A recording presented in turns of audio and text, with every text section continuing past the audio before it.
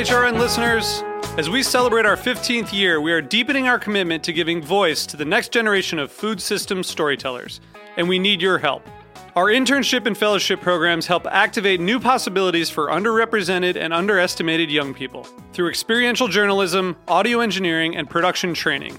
Through these unique programs, HRN helps food equity stewards build essential workforce readiness skills that expand their potential and foster economic mobility. Please consider supporting these critical programs. And with a minimum donation, you can be entered to win a dinner for two at an amazing restaurant in one of 8 cities and tickets to a concert at a great venue in one of those cities. We have incredible partners across the country who have donated, as they also share our passion for helping to educate the next generation of food systems storytellers. Check out heritageradionetwork.org/15 to donate and enter to win today. That's heritageradionetwork.org/15 to donate and enter to win today.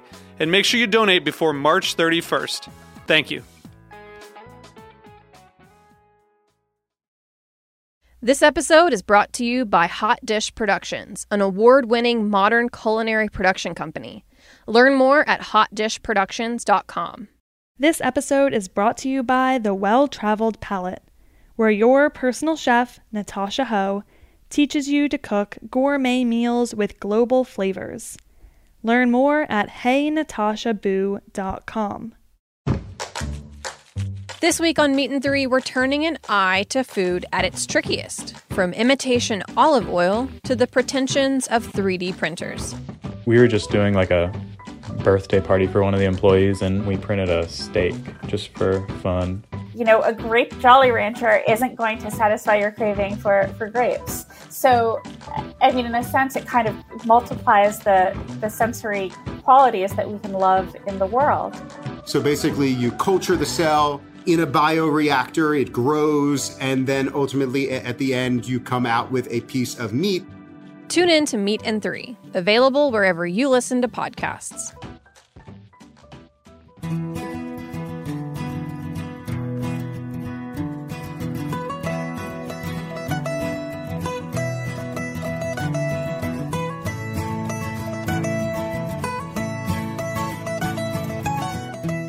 Thank you for joining us for this hour of Eat Your Heartland Out. I'm your host, Capri Cafaro.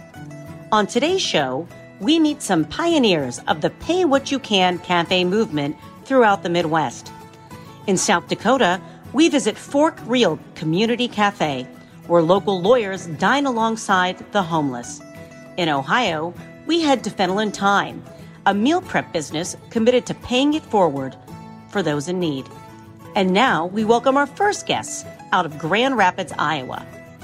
Aaron Ahmedson, Program Director of Groundswell Cafe, and Clint Twed-Bell, Executive Director of Matthew 25, the nonprofit organization behind Groundswell. Well, thank you both, Aaron and Clint, for joining me today on Eat Your Heartland Out, talking about Groundswell out in Iowa, and a concept that I am really in love with about sort of what I am referring to as the pay it forward food movement. So, Aaron, I want to start with you. Maybe you can tell us about Groundswell's mission and how it started. So, Groundswell, how it really started is we were in an event space and we were doing many events, but we had this kitchen. And Clint is always such a visionary. He saw this kitchen that was being underutilized and he said, man, we need to use this and create a restaurant. And he kept coming to me with this because I had 15 years of restaurant experience, and I kept telling him no, to be honest. You don't understand how hard it is to open a restaurant, how many restaurants fail, the risk and that sort of thing.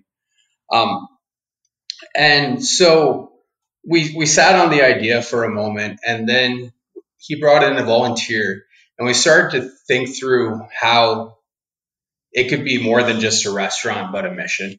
And that's where the pay it forward concept came from.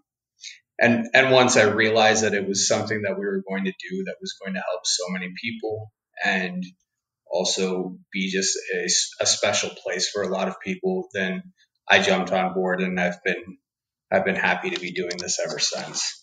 Amazing. So Clint, talk us through the mission. You're the executive director, and Groundswell is kind of, I don't want to say part of, but I guess part of a larger sort of nonprofit organization there. What is the mission of Groundswell for the local community? Yeah, so we had done free lunches years before we started the restaurant, and the reason was that we're about neighborhood revitalization, and we're located in neighborhoods where 90% of kids are on free and reduced lunches, where 60% of kids are overweight or obese. And we were doing free lunches, and we were feeding people just horrible food that was bad for them. And so we'd had this vision for a long time of, how do we shift the food culture in a neighborhood? How do we help people to have access to good, healthy food as one of the building blocks for the neighborhood? And so really that's where this whole vision sprang from, is like, how do we shift the food culture in this neighborhood? So how does Groundswell do that? What makes it special and different from maybe a traditional food bank or a soup kitchen or something like that? Yeah, so you have to understand that the neighborhoods where we're located in, like one of the neighborhoods, the places where people get their food is 3 convenience stores and 3 bars. So they talk about food swamps, places of high calorie, unhealthy food.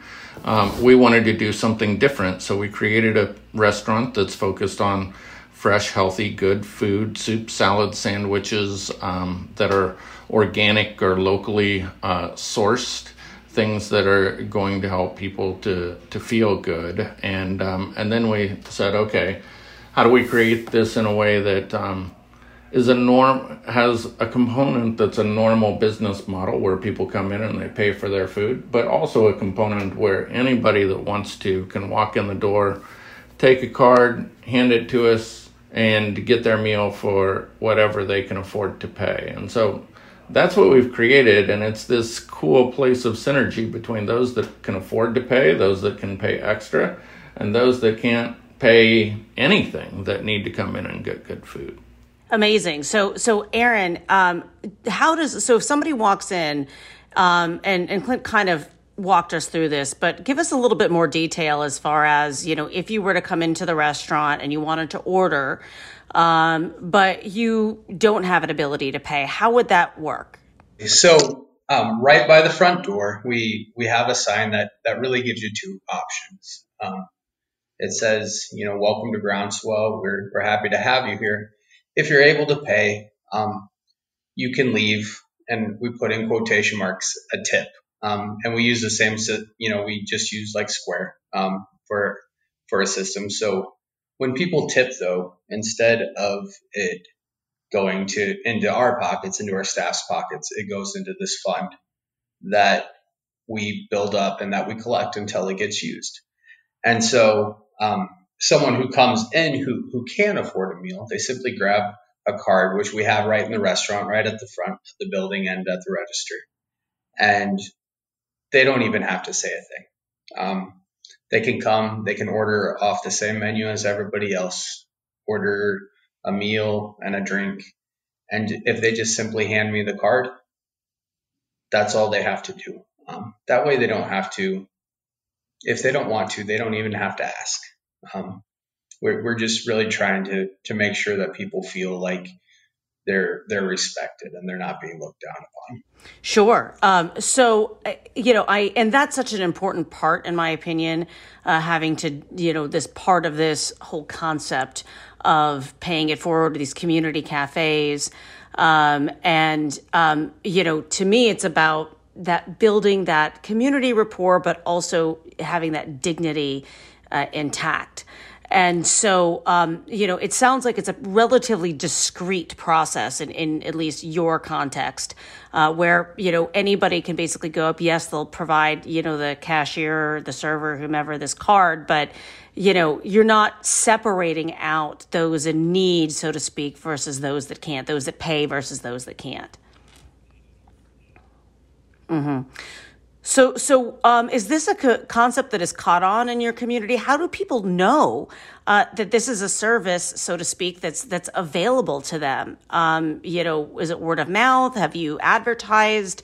How have you educated the community about this? A lot of ways that we've educated the community are just like your typical small restaurant ways. We advertise on social media. We've got into papers. We've done mailings of that sort.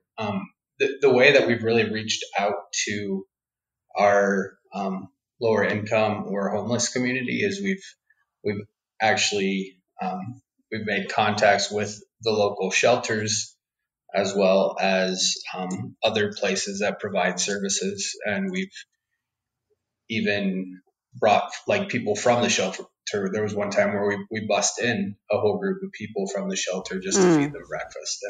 And so those things happen. And especially in the homeless community, word of mouth is key. There is a community that helps each other out there. And so really we have people who show up very, very often that it's their first time, but they've heard it from someone else and they already know what they're going to order because someone said, man, I get this every time and I just love it. That's incredible. So are you able to, track the type that, who is coming from where or what their needs are, or do you not take that data into account? We purposefully don't take that data. We do a no questions asked, simply because we try to keep it discreet, and we're trying, like, our goal is just to make people feel welcome. Like, Groundswell is a safe place for them where they can get treated with dignity and respect and even love.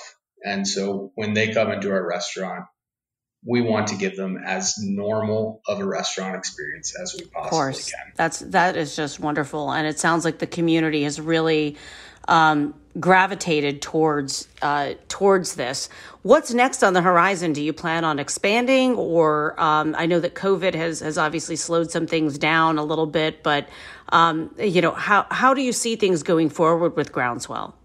Yeah, well, like Erin said, we're never one to just kind of sit back and not have a vision for what comes next, right? So we have an urban farm that's about 2.5 acres that's a quarter mile away from the cafe, and that supplies some of our food. We want to keep continuing to expand that and supply more of our food on our own. And then we have another building that we've purchased that's not far from the urban farm or the cafe that will be turning into a nonprofit grocery store, which will also have more of a pay it forward concept so that people can get good fresh produce that they need for their homes as well. Can you tell me a little bit more about the grocery store concept? Because that is, again, you guys are taking things like food banks and soup kitchens and turning them into something that is a different, more, dignified experience, I think, for those in need.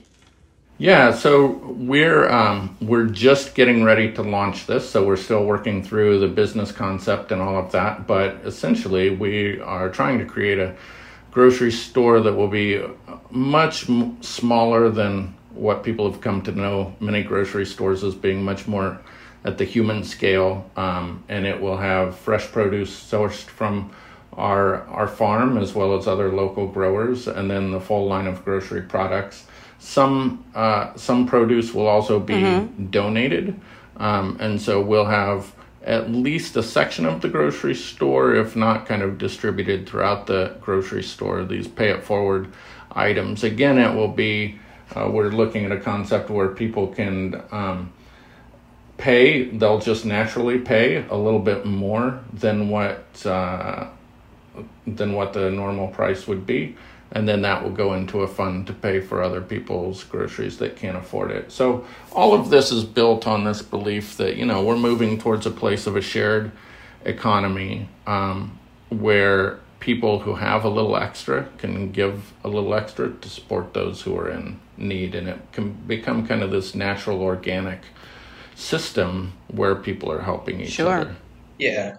Clint, the way I like to say it often is what we provide is really a way for the community to help out the community. That's wonderful. And it sounds like, at least, that, in your context, that, other community members that can share more have heeded that call. Yeah, we live in such an incredible, generous community here in Cedar Rapids. It's like it's not unheard of for people to walk into the cafe and decide that they're going to drop $100 into the tip jar, or we've had local corporations that have decided that they're going to underwrite us to the tune of like $15,000 a year. So the generosity is pretty unbelievable. Well, it's definitely what I would refer to as Midwestern hospitality, and always trying to lift each other up, which is so much of what at least I interpret as Midwestern values. Although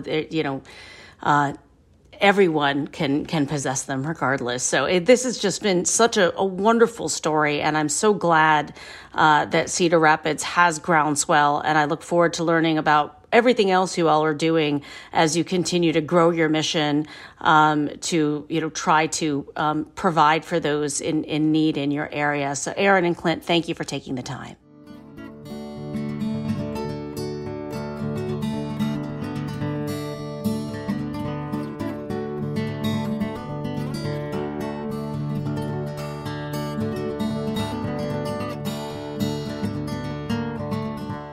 This episode is brought to you by Hot Dish Productions, an award-winning modern culinary production company specializing in creative digital video, photography, and podcast production.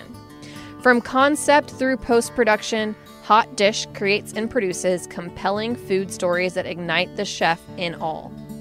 Hot Dish Productions has deep connections to award-winning and celebrity chefs and over 20 years' experience. Their team has won both a James Beard Award and an IACP award for their work in food media. Hot Dish Productions delivers the highest quality product at a fair value. Let them help tell your culinary story today. Explore their work and learn more at hotdishproductions.com. This episode is brought to you by The Well-Traveled Palate, where your personal chef, Natasha Ho, teaches you to cook gourmet meals with global flavors. Bring more variety, ease, and fun to your meals by boosting your confidence in the kitchen. Ready to get cooking? Text the word flavor to 66866 to set up your complimentary first session. Sharpen your skills and bring new life to every meal by texting flavor to 66866 to set up your complimentary first session with Natasha Ho of The Well-Traveled Palate.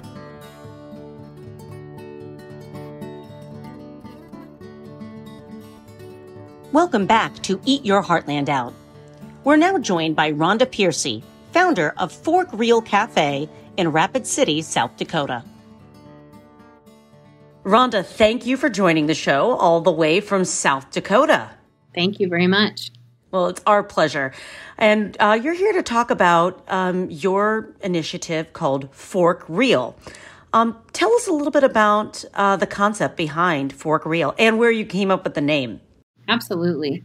So Fork Real Cafe is a nonprofit. We're a pay-what-you-can cafe. That means anyone and everyone that comes through our doors has an opportunity to have a warm meal. So whether you want to volunteer for your meal, or whether you're paying for your meal, or even paying it forward by paying for someone else's meal, Fork Real is a place that our whole community gets to come and not worry about their social economic background. So Fork Real Cafe came to be the name, and sharing what we wanted to bring to Rapid City and the community. We sat down with just friends and family just to share what we wanted to do. And so we brought people together at the table. We believe we can solve anything at the table. And so with our friends, many of our friends said, is that for real? Like someone could actually just come in and pay for a meal or not pay for a meal? And my husband took his fork and said, that's Fork Real. And that is clever and easy to remember. So how did you decide, what inspired you to put this pay it forward, pay what you can cafe into reality? Yeah. So I, a former teacher, saw a lot of students come through the doors who were hungry. And so knowing that the academics was an important piece, it was more than that. And so knowing that our students may not be focused on learning that day, they were really thinking about the meal and the food or what was going on at home. And so that was kind of the first piece. And many of my students received bags of food from Phoenix, South Dakota, which was great. They got to take some food home, but a lot of it, in my eyes, was really kind of crappy food. Mm-hmm. And so things in cans and preservatives, and that's kind of the whole purpose of those type of foods, is to be able to stay on the shelf for a long time. They're not necessarily the most nutritious, nor are they the most healthiest for students to be in clear mind. And so kind of started from there, and part of my master's program as well, looking at how sugar affects the students in the classroom. So that makes a lot of sense. Yeah, so it started there and with the students, and my original research paper was on how would family dinners affect the students, and it was amazing that our students, though a lot of them were lower in socioeconomic status, still sat down and ate together. They just didn't have necessarily the most healthy meals. And so we talked about having family dinners and created that. And so for 3 years, we had family dinners. The students, we brought food in, we sent out letters to families and said this is what that they had created and what they wanted to prepare for those meals. And we asked for donations, and those who could provided, and those who didn't. And so the meals were all free during this piece. And families just came. So those who could come, and those who didn't. It was interesting at that piece that the students created kind of the do's and don'ts. And one of the don'ts is they said no electronics. So that was pretty interesting. Interesting that they actually took the initiative. You always hear about how young people, even thus older people, are attached to our phones. So that's encouraging that, there is this recognition that, community is built around the table and built around food. And then certainly, your commitment at Fork Real Cafe to try to bring, more nutritious food to individuals that may not necessarily have regular access to them and may not be able to afford them either. So you when we started our conversation, you were talking a little bit about how the process works. This is a restaurant. It's not a soup kitchen, for example, or, that sort of thing. It's a different model. And, it's actually a place where you can go and sit down and have a meal, and you don't necessarily know who's who, as far as who's a quote unquote paying customer and who's not. And I recall you telling me a little bit about the location of Fork Real and some of the clientele that it attracts. Is that right? It's near across from the courthouse? Correct. So we wanted to be downtown-ish, I should say, because we are a nonprofit, we couldn't afford to be downtown. So we're just on the outskirts, and we are behind the courthouse. So those who come in to eat are judges, lawyers. We have families. We have people with homes and people without homes. So it's truly the community. It's all over.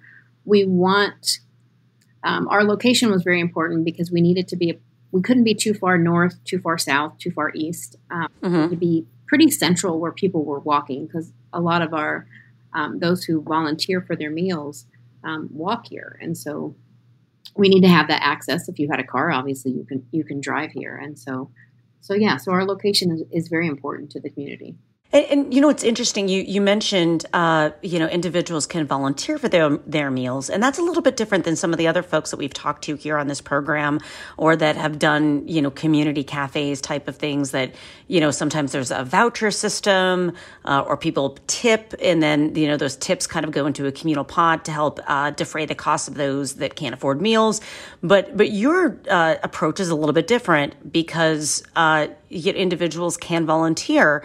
How does that look? Because, that may raise some eyebrows that, it may, sort of single people out as, here's a person volunteering and that's somebody that is working for their food, but at the same time, it's a volunteer-run organization. So, walk us through this process and also the thought process behind having volunteerism as part of the sort of the earning process for your meal. So we have volunteers all around. We have volunteers that walk through our front doors who volunteer for their meals. And we also have people who walk through the back door. And those are volunteers who regularly come in and volunteer. So volunteers are all over the place. And you really can't tell the difference between one volunteer and another. And that's one piece, too, that we are heavily dependent on the volunteers who work just to volunteer, and those who work for their meal. So the big piece behind that is you build relationships. So we're building relationships with all of our volunteers, the ones that come through the back door and the ones who come through the front door. And you build those relationships when you volunteer together. And so when you're washing tables together and you're washing dishes together, when you're prepping food in the back together, when you're vacuuming together, when you're doing all of those things, that's how we truly build community and build relationships with people who are in our community. And so we can feed people and they could come in and walk out the door, but you build relationships when you're able to spend more time with them. And so that's probably one of the biggest keys that we want. We want to be able to build relationships with our community. We're not necessarily here to fix everything and everyone. I have a lot of issues, and so no one's here to fix me. And so we have things going on, but we can walk beside people, and that's really what we want to do. We also want to be connected with the community, that if we know that there's something someone's going through, we can connect them with others. We don't have to be doing everything here at the cafe, but what we do is food and people. And so that's where we want to hone in on connecting with people. And so that's through volunteer. And also when you have an opportunity to volunteer for your food, you're working in exchange. So you're not receiving a handout. You're working for it. And so you earned it. Right.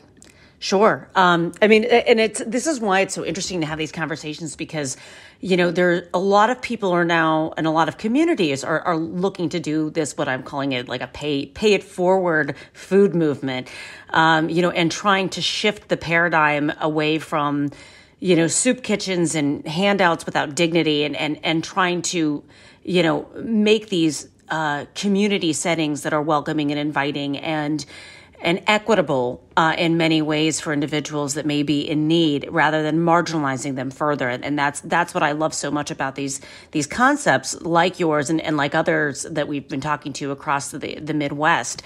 And so, how do you get your food? I know you're focused on providing nutritious food. Is there, a donation process? Do you have a relationship with grocery stores or farmers markets? How do you source, the foods that you make? We actually purchase the majority of the food that we have.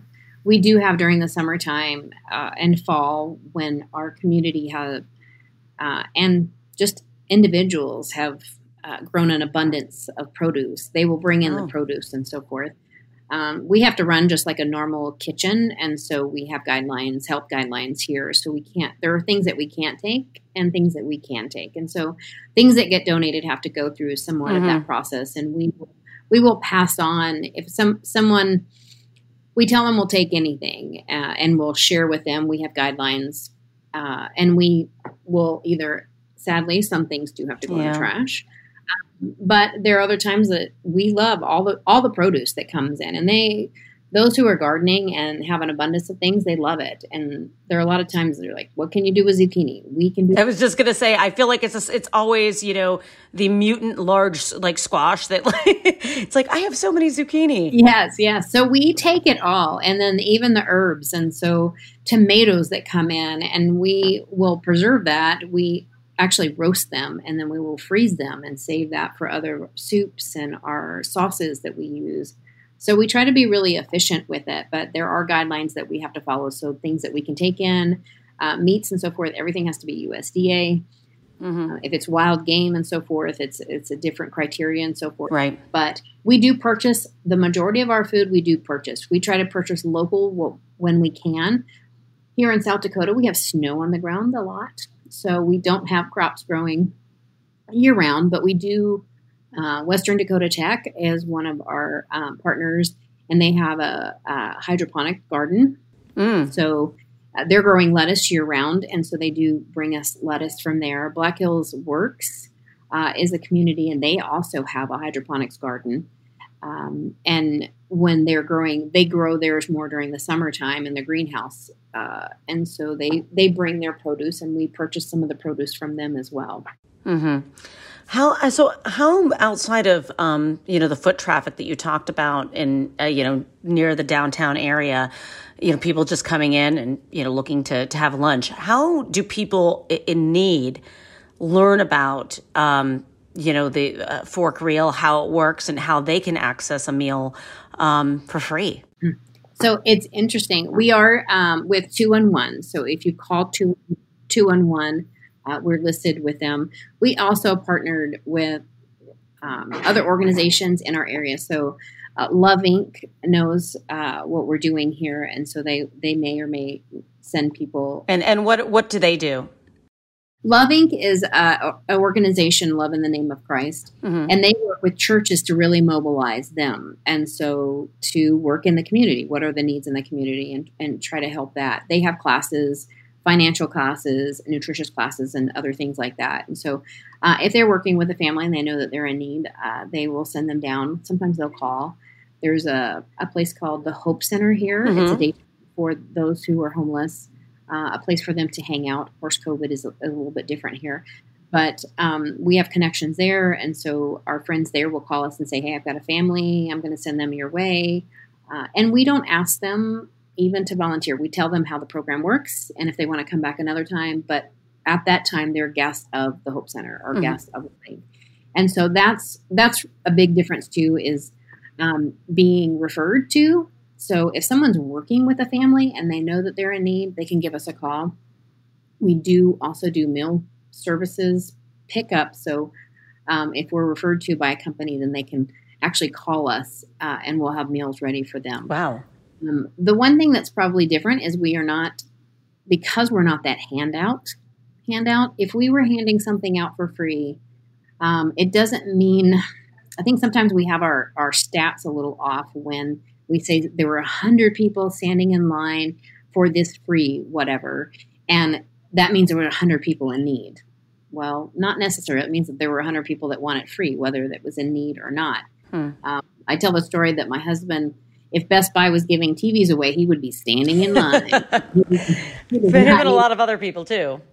Yes. So he doesn't necessarily need one. And so when I believe word on the street spreads really fast, there are a lot of people, if you don't have a car or you don't have a home, a lot of our homeless do have phones. And so they will connect really quickly with others. And so if there is something given away for free and they're in need or not in need, they'll get the word out by phone. And so we believe the word is out on the streets as well, that, hey, you can come into Fork Reel, you're going to have to do a little bit of work. And so we don't have lines of people waiting to get food because we do have a mission that's close by, and that is an option. So that's not our option, but that is an option. And so we have people that come in and don't mind talking to us and don't mind working with us and want to sit down and have a really good meal. And so I think that's a bit of what's different than just handing out free food, is a relationship building. And sometimes that's scary too. Well, but I think,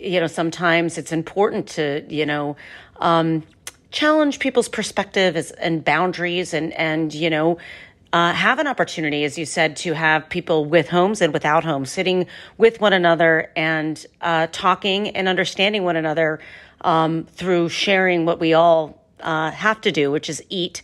I think that really can change people's perspectives. When you have an opportunity to understand other people in your community, you really can, respect how people walk in their own shoes. And like you said, you're not necessarily fixing people, but you are providing them with a unique opportunity on both sides, building that building that rapport, that relationship, and that community building. And, you know, the fact that you have these other community organizations as partners really builds that capacity as well at the local level, that grassroots level, which is, you know, really very important to any sort of success for, you know, any community service. This has really just been a wonderful chat, Rhonda. I'm so glad that we've had an opportunity to learn a little bit more about Fork Real, and we'll definitely keep our eye peeled on what you have next in store for your community there in South Dakota. Thanks for joining us.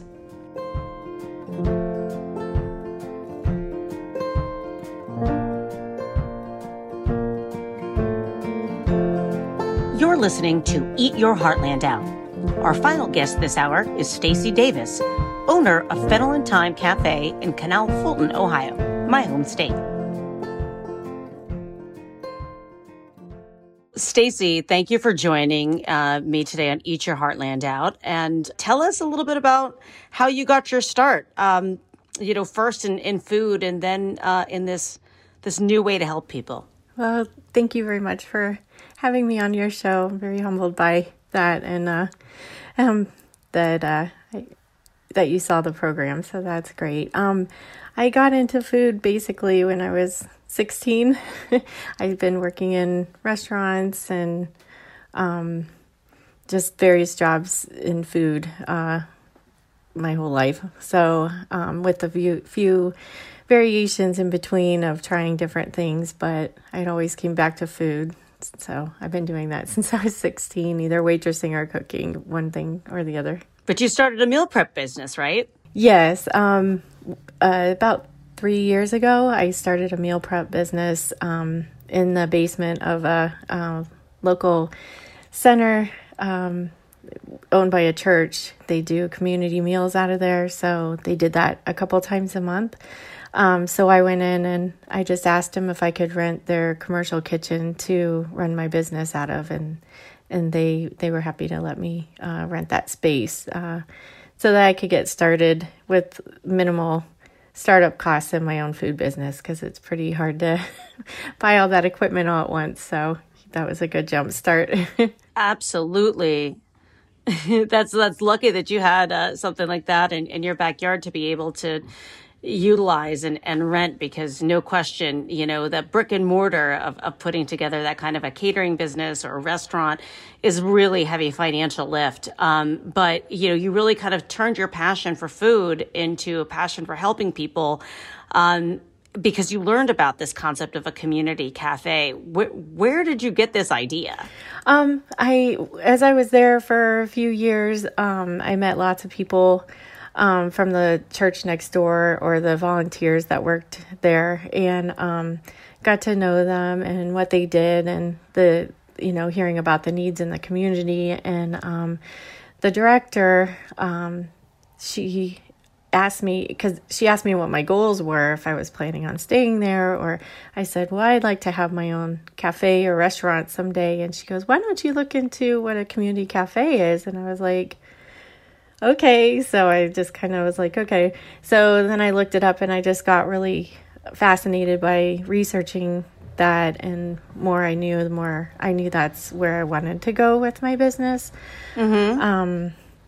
So I visited several in the not really local area, because there's not any closer than 2 hours from me, but in Pennsylvania and Kentucky, and one in Ohio. So visited with the owners, because I was really interested in actually opening a community cafe style, where you have people volunteer, and they receive donations. So if you can't afford to pay for a meal, you can pay what you can afford, and that's their concept. So that's what I wanted to do. But with mine, I had limitations of space, where when I eventually found a new place, I had some limitations of space and legal things, because I still owned a for-profit business. So, right. So we just decided collectively, I had a board formed, and we all just kind of collectively decided to go ahead with doing a pay it forward concept, which in the end, the goal is still the same idea of feeding people. So. Sure. And it is, your situation is a bit unique because, a lot of other type of community cafes are 501c3 nonprofit organizations. You still do operate a business, so it is a little bit different in that regard.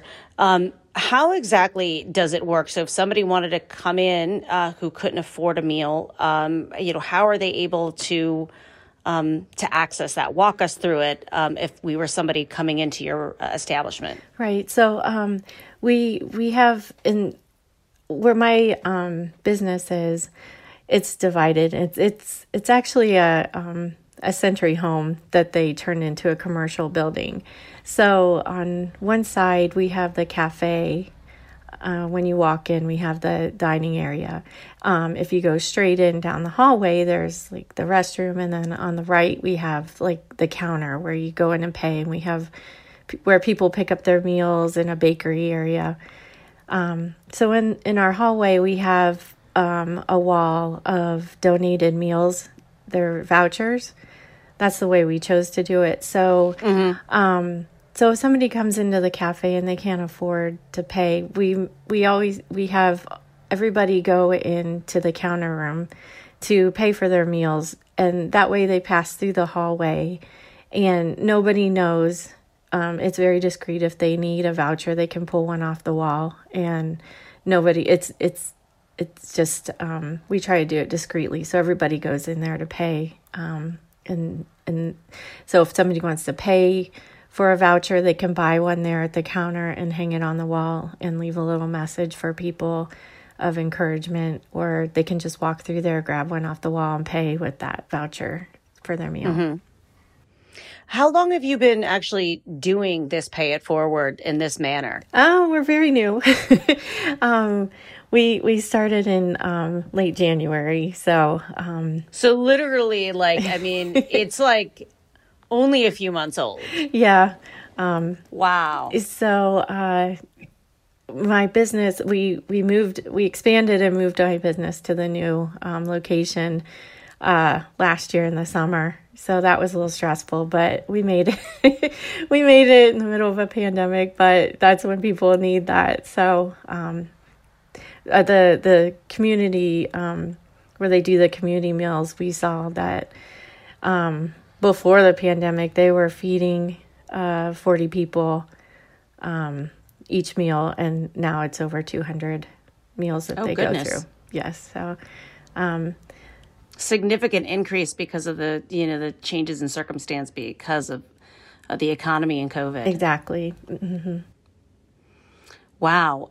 How do folks learn about outside of how I saw it on TV, but how do the people in your immediate community there in Canal Fulton, which again is kind of outside of Canton for people that may be familiar with Ohio, how do folks know that they can participate and visit Fennel & Thyme? Well, we've had a really good outpouring of people contributing and just really find out about it word of mouth, and we do advertise on Facebook.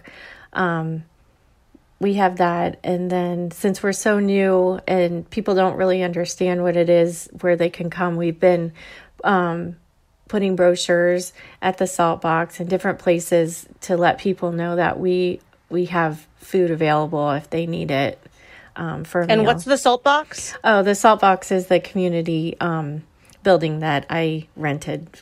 It's an acronym. It's serving and loving others. So that's I see. To get together, serving and loving.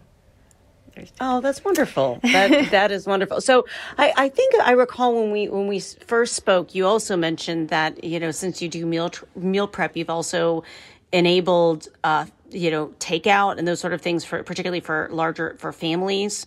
Is that right? Right. We do offer vouchers for the family meals. So that's kind of where we're different than other restaurants, because most places don't do meal prep, but we have people that purchase vouchers for an entire meal for 4 people with like a meat or a main, and then sides and salad and a roll of bread. We make our own bread, so And that's been popular as well? Yes. And we're actually making a plan to reach out to the local schools to let people know that we have that available as well. So oh, that's great. That's great. To be able to let families know that, because so many children, especially during the time where there has been this remote learning going on, not having that access to, school lunches or breakfast at school has really been a hardship for many. And that's the part too that we are proud of, that we can offer not just, food, which a lot of food that people that eat are struggling. They're eating either box food or, not something special like homemade, but gathering together, because the statistics show that a lot of people don't eat together. So it gives people an opportunity to sit down, and eat together. So building communities, feeding people, and doing it with, some dignity, which, is the real theme of this Pay It Forward movement, as far as I can tell. Anything else you want to tell us, Stacey, on where you're going in this Pay It Forward food movement? It is something that, as I was researching things, I guess I just would want people to know that we write on our vouchers that, you are loved by a neighbor, and we just want people to feel like, there's so much negativity, so that we just want people to know that, you're loved by people in your community and God, and we just want people to know that they can come and have a meal, spend some time together, and, a lot of people aren't going to go to church, so, maybe they'll come in and have a meal together, or, share some time together with other people. So I guess that's my hope for everything. So. Well, and that's a great hope, and I think one that we can all aspire towards is making sure that we love our neighbor and let them know it as well. And food is a wonderful way to do that. Stacey, thank you for sharing your story, and thank you for what you're doing for the community out there in Canal Fulton. Thank you for having me on your program.